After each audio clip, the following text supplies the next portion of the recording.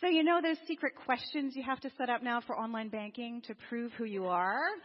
They used to be kind of boring, right? Like your mother's middle name. In my case, it's Irene. Or the name of the street you first lived on. In my case, that's Sweetbriar. But with all the privacy concerns, the questions have been getting more interesting. Recently, I encountered this one as one of the options. What is your dream job? And I answered without hesitation, my dream job is poet. Now, don't get me wrong. There are a lot of things I enjoy about my profession. I'm a certified public accountant, which literally means, as I sometimes jokingly say, in the spirit of James Bond, I am literally licensed to count. And I really enjoy putting the right numbers in the right places and bringing order to chaos. But there's this other creative side to me that accounting can only hint at, that longs to be expressed. One of my poet role models is Adrienne Rich, whose work I first came across as a junior in college, a formative and difficult time in my life when her words really spoke to me. If you're not familiar with Adrienne Rich, she lived from 1929 to 2012, and her work focused on oppression, especially the oppression of women. In her poem Sources, she writes, "No person trying to take responsibility for their identity should have to do so alone. There must be those among whom we can sit down and weep and still be counted as warriors.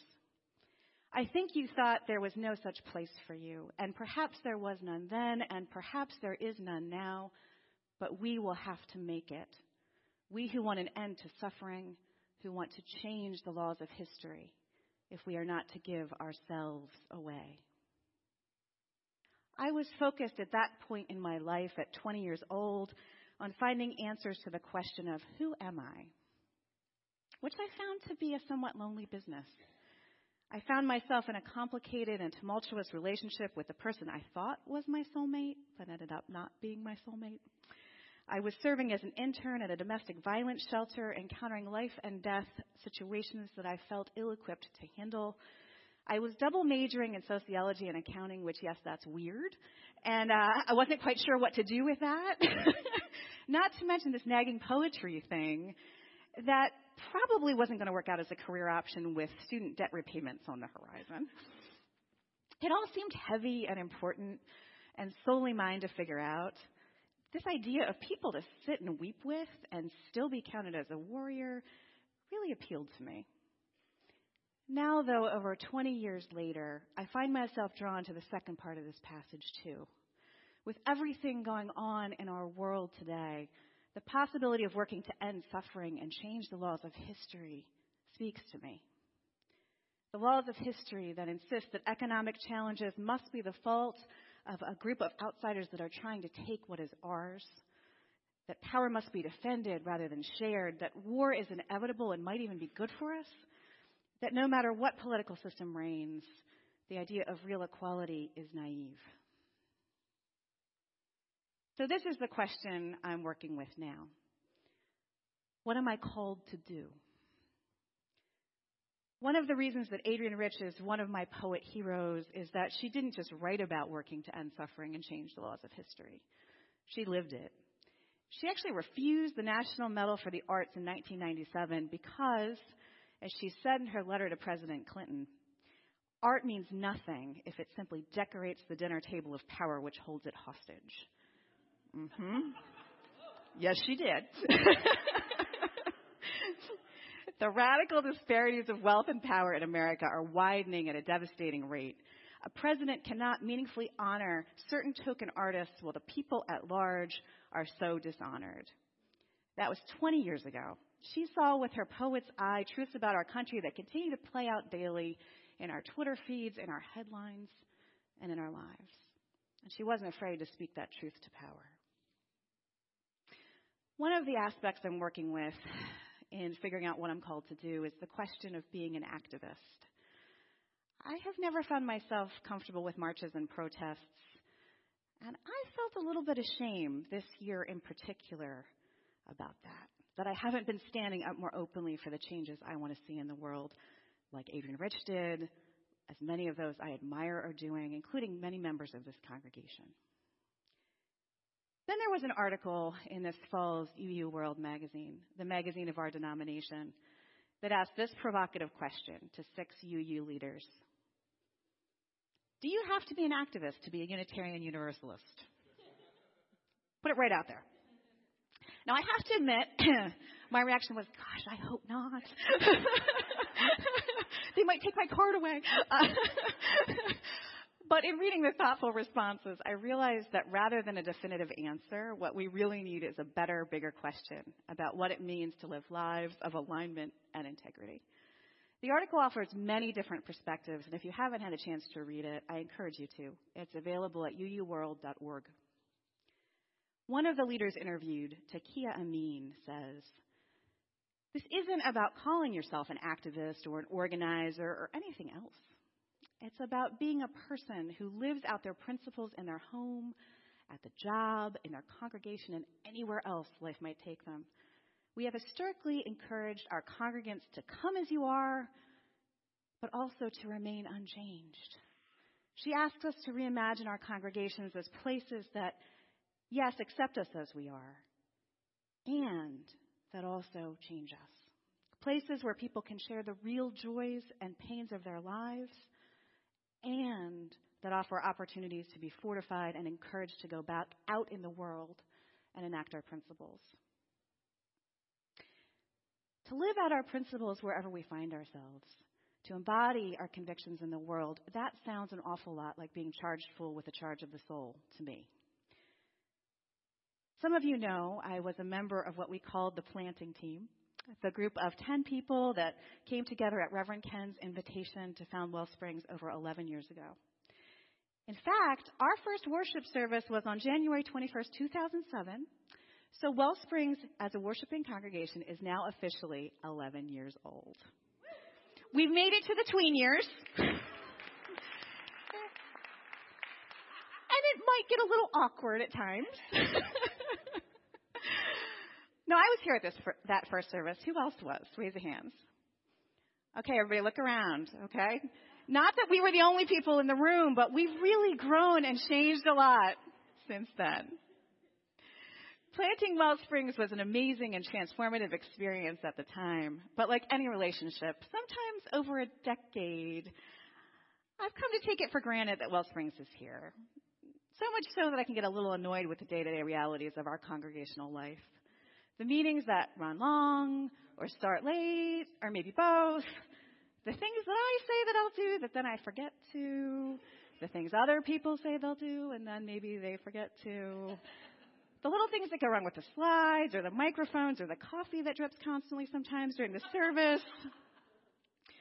And in spite of my deeply held belief that setting up this space for worship is a sacred act, sometimes the seemingly endless task of moving the chairs in this room back and forth wears on me a little bit as the leader of that team. And then something catapults me back to the charge of the soul. A line in a sermon that seems like Reverend Ken or Reverend Lee read my mind or maybe even my heart. A song that gives me goosebumps or brings me to unexpected tears. A genuine connection, an authentic conversation. A hug that one of you knew I needed even though I didn't. And I remember that this is my refuge, the place that I am welcome as I am, and that also holds open the possibility of transformation. The place that I can weep, and I have wept here, and still be counted as a warrior. The place that meets us all wherever we are in our personal journeys, and allows us to sit with and live into those questions, both of who am I and what am I called to do. Our mission to be a community charged full with the charge of the soul is supported by our values and beliefs. You may recall seeing this sheet if you've participated in Wellsprings 1.0 or 2.0. They're on our website, and they're also on the back table every week. Sometimes we refer to the mission, values, and beliefs as our DNA because they together are intended to be the genetic code of Wellsprings, what gets reflected and carried forward in all our ministries, teams, and programs. The values describe how we aspire to be with one another and the beliefs describe what gives us hope. The starting point for the planning team to develop these values and beliefs was listening to our lives. You may recognize that phrase. It's the title of Wellsprings 2.0, our signature small group for spiritual growth that we have offered for each of the past 11 years, and I know many of you have participated in. The phrase is based on one of our key sources, Parker Palmer's book, Let Your Life Speak, in which he writes, "Before you tell your life what you intend to do with it, listen for what it intends to do with you. Before you tell your life what truths and values you have decided to live up to, let your life tell you what truths you embody and what values you represent." In that spirit of listening to our lives and developing this DNA, the planning team reflected first individually and then collectively about the stories, songs, poems, movies, TV show episodes, scripture verses, experiences, what you might call our sources that were really important to us in making tough decisions and getting through times when the way forward wasn't quite clear. One of the things on my personal list of sources was that poem that I read you at the very beginning of the message. There are several of our values and beliefs that I find particularly resonant. I find Adrienne Rich's poem echoed in our core value of sharing our faith. Our deeds are generated by our beliefs. Personal transformation bears fruit in the natural sharing of who we are with the communities in which we live. We are open about articulating the spiritual motivations and sources for our acts of justice, kindness, and service. I also find it echoed in our core value of discovering spiritual gifts. We empower people to find their true sense of calling, not just to do what they are good at, but to live out what they do best and the world needs most. With humility and generosity of spirit, we challenge each other in our explorations and together discover new understandings of our spiritual sources and ourselves. In addition to reflecting Adrienne Rich's idea of taking responsibility for our own identities, this core value also incorporates Parker Palmer's concept of vocation, of listening for our true sense of calling, and then responding to that call. Our core values also call us to live with integrity. We are a community of deep listening, possessing the humility and vulnerability necessary so we are able to make positive changes. We honestly evaluate where we are in the hope of courageously going where we are called to be. In this spirit of ongoing revelation, the burning bush that is blazing everywhere, as we describe it in our beliefs, our spiritual development ministry, of which I am proudly a member, along with Reverend Ken, Majid El-Sayeh, Sally Reeves, and Ellen Youngdahl, is embarking on a recharge of our DNA later this winter. The DNA was never intended to be the 10 Commandments written in stone and handed down by the planting team to all of you for all eternity. They're literally written on paper. This was always intended to be a living document, updated periodically to reflect the realities of how we aspire to be and what gives us hope, informed by our collective sources. We have so many sources to draw on now, so many more than we did then. Wellsprings isn't an abstract concept like it was when this was first developed, and we can now let the life of our congregation speak through all of us. I invite and encourage you to participate in the DNA Recharge. We're going to start with a series of what we call Soul Bites later this winter. These will be one-time, 2-hour small group discussions in which we'll explore together Wellsprings sources and how to best reflect them in our beliefs and values going forward. We're not suggesting a radical rewrite here, but we do believe there's an opportunity to potentially add to, clarify, and strengthen our values and beliefs. This will help the DNA support us individually and collectively in taking responsibility for our identities and embodying our convictions in the world, meeting us where we are, and inviting us toward positive change. I invite and encourage you to participate in the DNA Recharge, whether you've been at Wellspring since the beginning or just walked through the door for the first time today. And if you did, I welcome you, and I'm glad you're here.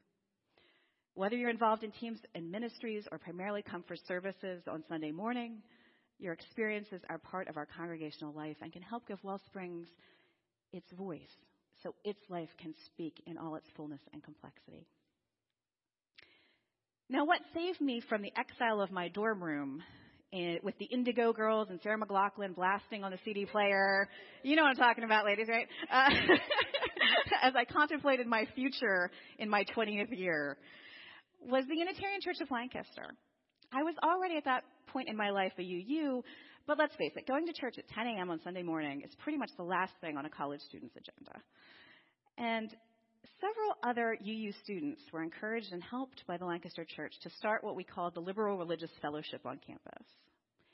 And there it was, a group of people with whom to work through my stuff. I realized quickly that my angst about my future was hardly unique, and that helped reframe the way I experienced it. The me became us.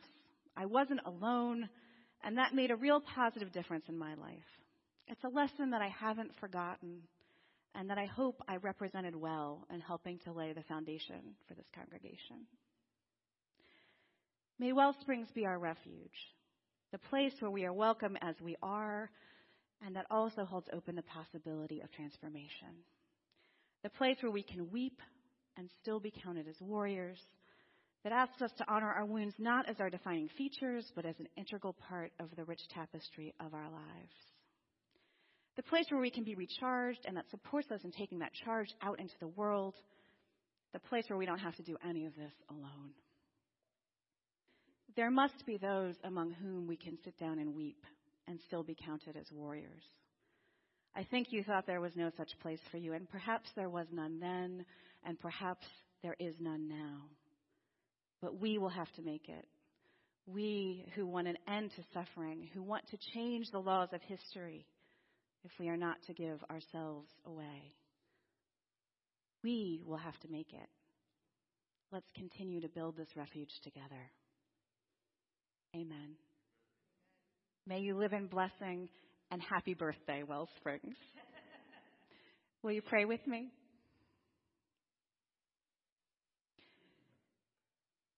God of light and love, God of our heart's deepest yearning, may we know refuge together here.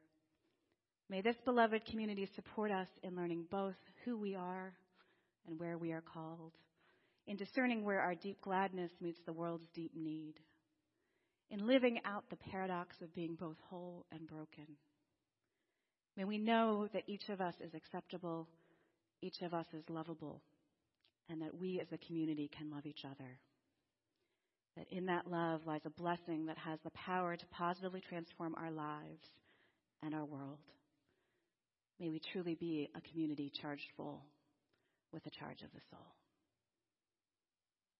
For these words and all of the unspoken prayers in our hearts this morning, we say amen. So may it be.